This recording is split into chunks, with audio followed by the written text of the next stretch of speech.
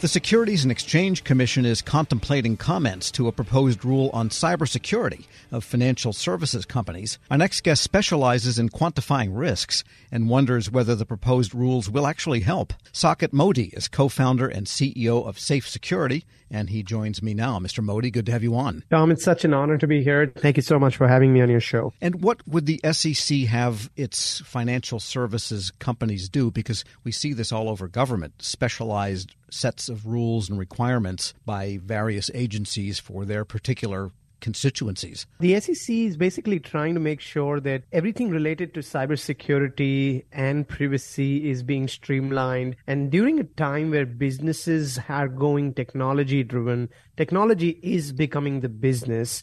Securing technology becomes securing their business. And unfortunately, the regulations and almost the way you look at running your businesses for the last 100 years are not the same that would be for the next 10 years. And that's the reason why very clearly a ton of companies have screwed up when it comes to their disclosures, when it comes to a hack, when it comes to them maintaining their cybersecurity records of how they've been maintaining their cybersecurity resilience, both historically and during an incident, and also being able to future predict whether they will continue to protect the data of their customers in the rightful way, in the most responsible way or not. And that's really where the SEC is stepping in to say that now that businesses are becoming digital, securing that digital means securing the business. And in order to streamline the expectations from companies is where the SEC is coming in. And we actually think it's an extremely positive thing in the right direction. What do they specifically ask for? That is, do they want faster reporting of incidents? That's, for example, what Veterans Affairs is asking of its contractors. Or are they also prescribing specific cyber measures?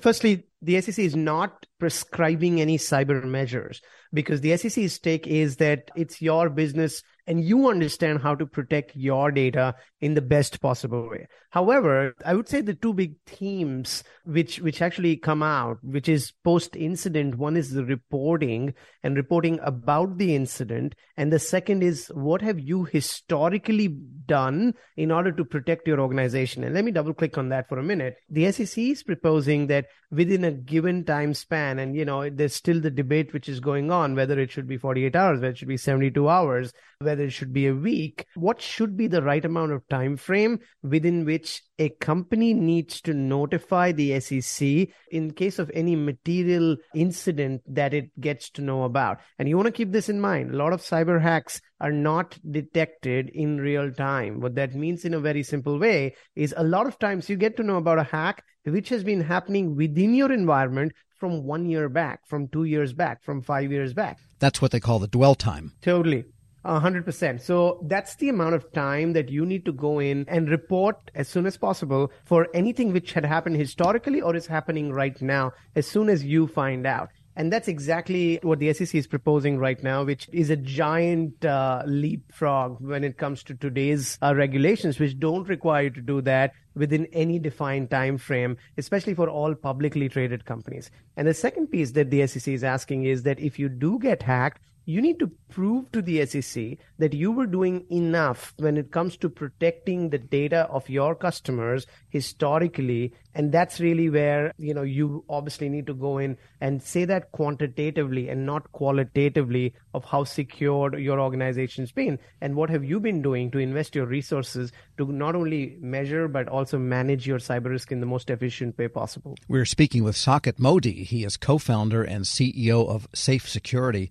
And you hit upon a key phrase there, not just qualitatively, but quantitatively. How is it possible to, or how does one quantify their degree of protection, their degree of cybersecurity? So, Tom, as Peter Drucker very famously said, that you cannot manage what you cannot measure. Everything when it comes to better management needs to start from measurement. How do you quantify cyber risk? The simple answer to that is take up credit risk in the financial world. Today, when you have a credit score, depending on how many times you've paid your credit card bills, how many times you've not missed your mortgage payments, everything to do with your finances being all collected together to quantify into an experience score or a FICO score, saying this is how risky you are as an individual if somebody wants to give you mortgage, give you credit card. That's exactly how cybersecurity can also be quantified, depending on how you are doing right now, starting from deploying the right antiviruses, deploying from the right firewalls. What kind of policies do you have?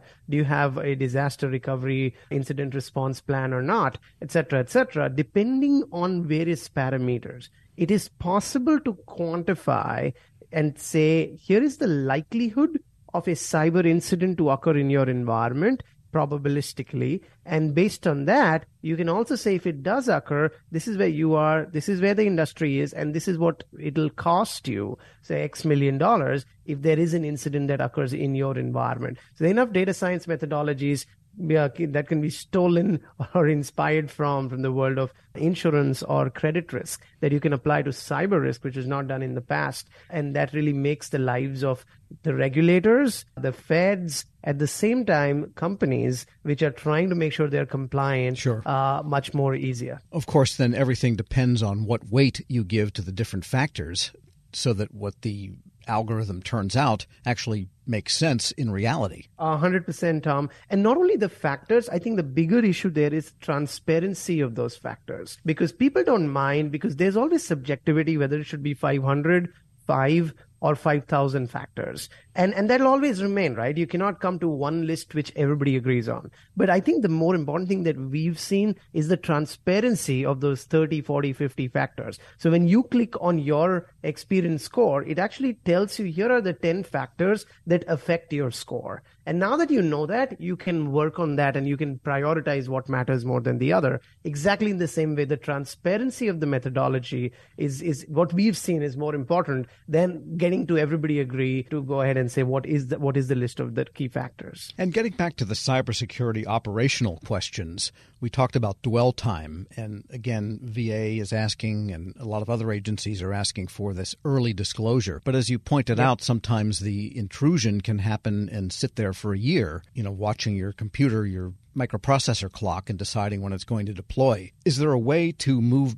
So it's one thing, we found this, and you pick up the phone and call the SEC or call the CIA or whatever it might be, NSA, whatever it might be. But what about finding out at the point of intrusion so that it's not a year and then 24 hours? Yeah, Tom, the problem of finding it at the intrusion is that you would probably have to pick up the phone at least 2,500 times if you're a Fortune 500 company every day. And call the SEC for anything that's happening. Because as you know, there are these security operations centers whose job is to notify P1, P2, P3 incidents that happen all the time. It's almost like a very large real estate company, which has a lot of properties. It'll always keep having incidents all the time. What matters are the material incidents that do occur, and that is what the SEC wants to know about. And to know that, and this is where the back and forth is happening, that is 72 hours is a week enough time frame to know that whether something is material or not. And even if I do know what's material, as you know, it's not so easy to just pick up the phone and talk to SEC. They expect you to report in a particular format with all the evidences that you know about. So the question is that in the first 3 days, is it more important to build that report in that particular format or invest all your energy, all your resources in making sure that you're responding to that incident first and then making sure nobody's running away from disclosures, but the real question is the time for disclosure which is out there, and that's really what the debate has been all about. Right. So if you find something that was an intrusion, but you're able to kill it before it executes, then no harm done. You don't need to report that because there was no material effect. Correct. Absolutely. All right. So then the question becomes finding when something did happen, responding to the incident and fixing it, or at least getting the outlines of it, because if the data is gone, maybe you can't fix it anymore. And then that disclosure, the closer those two can come together, the better off you'll be in a regulatory sense and in a cybersecurity sense. 100%, Tom. And remember, there are two types of disclosures that they're talking. One is about the incident, and the second is the historical trend line of saying how well have you been doing in order to historically protect the data of your customers. So that's really the two dimensions, which is more tactical and then historically more strategic of saying how secure you are. And that's where obviously going in and bringing in a quantified solution helps. Not just saying, hey, I've been doing everything in my capacity to protect the data. The better thing to say is, a year back, I was at 14% likelihood of a ransomware. And while the industry average was 13%, and I brought it down from 14% to 11% based on the $30 million of investments I made on cybersecurity. And that is the reason why that becomes like the common language, which today is missing in the world of cybersecurity, because you can go to a large company and get their S&P score, Moody score, or a FICO score. But on the other side, you cannot do that for your cyber risk. If you're putting your money in Bank of America or JP Morgan Chase, you don't know which bank is more secured. And hacks happen all the time. We've seen banks collapse over 24 hours. So that's really what the world is going towards. You need a standardized, consistent way of looking at the cyber risk the way you look at credit risk. Got it. So you can protect yourself against everything but the lawsuits. That actually becomes a CYA also for companies, 100% right. Saket Modi is co-founder and CEO of Safe Security. Thanks so much for joining me. Thank you for having me on your show, Tom. And we'll post this interview at federalnewsnetwork.com/Federal Drive. Subscribe to the Federal Drive wherever you get your podcasts. Hello, and welcome to the Lessons in Leadership podcast. I'm your host, Shane Canfield, CEO of WEPA. Today I'm thrilled to be joined by Dr. David Wilson, president of Morgan State University. David has had a fascinating career and has garnered a long record of accomplishments from more than 30 years of experience in higher education administration. Came to Morgan State in 2010 from the University of Wisconsin, where he was chancellor of both the University of Wisconsin Colleges and the University of Wisconsin Extension. Before that, he held numerous other administrative posts in academia, including vice president for the University of Outreach, associate provost at Auburn University, and associate provost of Rutgers. And when we were talking earlier, too, you had just mentioned that you had a wonderful nomination at the American Academy of Arts and Sciences. And David, thank you so much for joining me. Shane, it is indeed a pleasure to be invited into this conversation with you. It's not in your in the short bio here, but I also know you served in some capacity in the Obama administration. Yes, I did, as a matter of fact. As I was leaving the University of Wisconsin, where I oversaw the UW colleges, I accepted the presidency at Morgan. And on my way into the presidency at Morgan in 2010, my name was advanced to President Obama to be considered as a member of his board of advisors on historically black colleges and universities. And so I accepted and served there for 8 years during his 2 terms. Amazing. You've had a fascinating career at numerous universities across the U.S. How did you become passionate about the education field, and what are some of the biggest lessons that you've learned? First of all, I was made aware of a quote by Horace Mann, who was a great 19th century educator who really gave rise to public education in the United States. And he was the first to utter the phrase that education is the great equalizer. And why that resonated with me was because I grew up in abject poverty in rural Alabama, and there was no law in Alabama as I was growing up that required black kids to go to school. I was kind of shut off from formal education on a consistent basis. I didn't get a chance to go to school full time until I was in the 7th grade. We lived on property there that were owned by the white landowners. And so the owner of the property, a white woman, would bring down to this little shanty that we lived in, and she would bring Look and Life magazines. My mom, she would make us as children plaster these pages of Look and Life magazines against the wall of this little shanty to keep the cold wind out. I would take a kerosene lamp and go around the walls reading those articles in Look and Life magazines, which is when I first came across the phrase of Horace Mann. From that point on, I committed myself, to education. It's an amazing story, and 2 things occur to me. One, it's almost incomprehensible that this happened during our lifetime. That to me is almost shocking. It's also truly inspiring that you recognized that you could do more and sought out to do that and were successful at it. So when you think back on that experience, how has that informed, shaped, influenced your leadership position now as president of Morgan State? It had to have an impact, but how would you articulate that? So if you go back to that Alabama environment, what I saw, it was just so many people, my own brothers and sisters, who were 10 times smarter than I was. But my first 5 brothers were illiterate. They never got an opportunity to show the nation how brilliant they were. Therefore, I really took on this whole notion that my life had to be about ensuring that individuals who were drowning in potential and they didn't realize it would be in a position where they would realize it. I was never ever about positions that would enable me simply to replicate privilege. I don't care where you went to school. I don't care what type of family you came from. I think that's where sometimes we kind of get education wrong. We have institutions that want to define themselves based on how many students they don't admit. I'm about just the opposite, taking individuals who are absolutely stellar and don't realize it and bringing that into existence for them. You've had so many opportunities that you could do other things, perhaps at larger organizations. But you're where you want to be on purpose, by design, for the kinds of reasons you just talked about, that it's fulfilling. But can you talk a little bit more about that?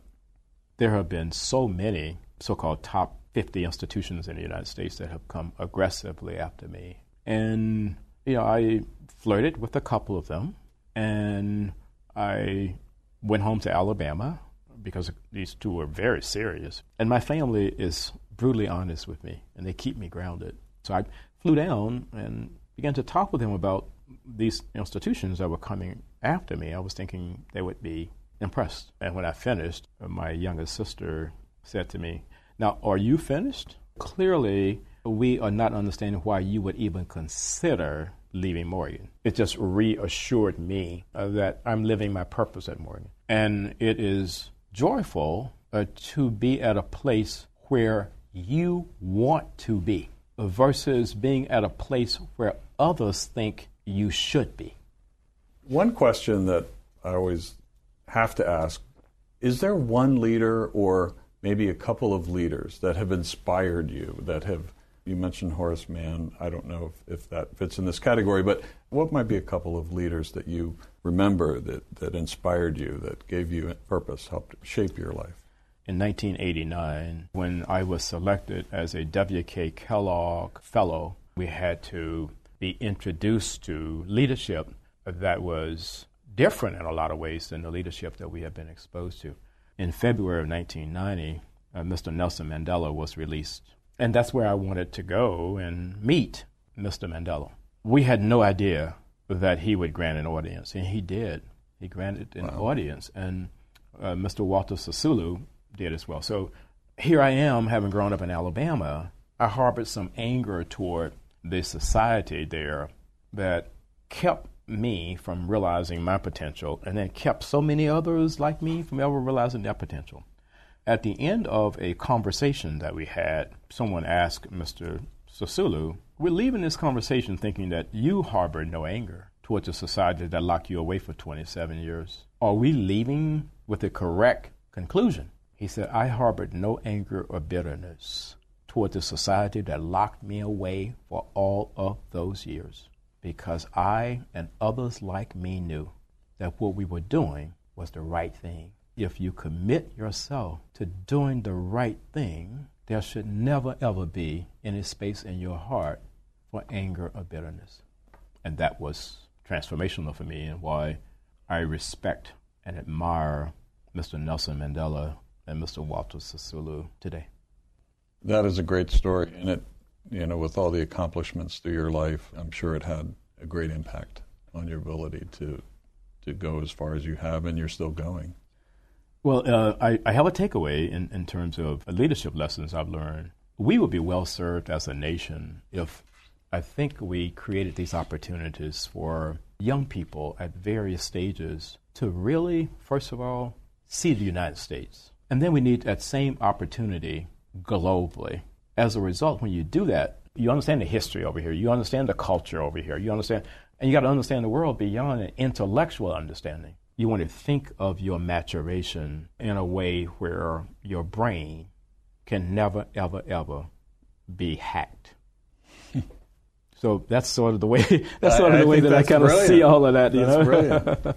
And being born in rural Southwest Kansas, flyover country, as they say, I can tell you that your comments about travel and getting out, not just reading about it, but actually traveling, it really is important. It's absolutely critical for someone's personal development. I happen to think so. Well, Dr. David Wilson, thank you so much. I love every single piece of today, but also your life story. It's really impressive, inspiring, and thank you for sharing it. Shane, today. thank you very much for inviting me to have this conversation with you again. And I'm Shane Canfield, CEO of WEPA. We'll see you next time on the Lessons in Leadership podcast.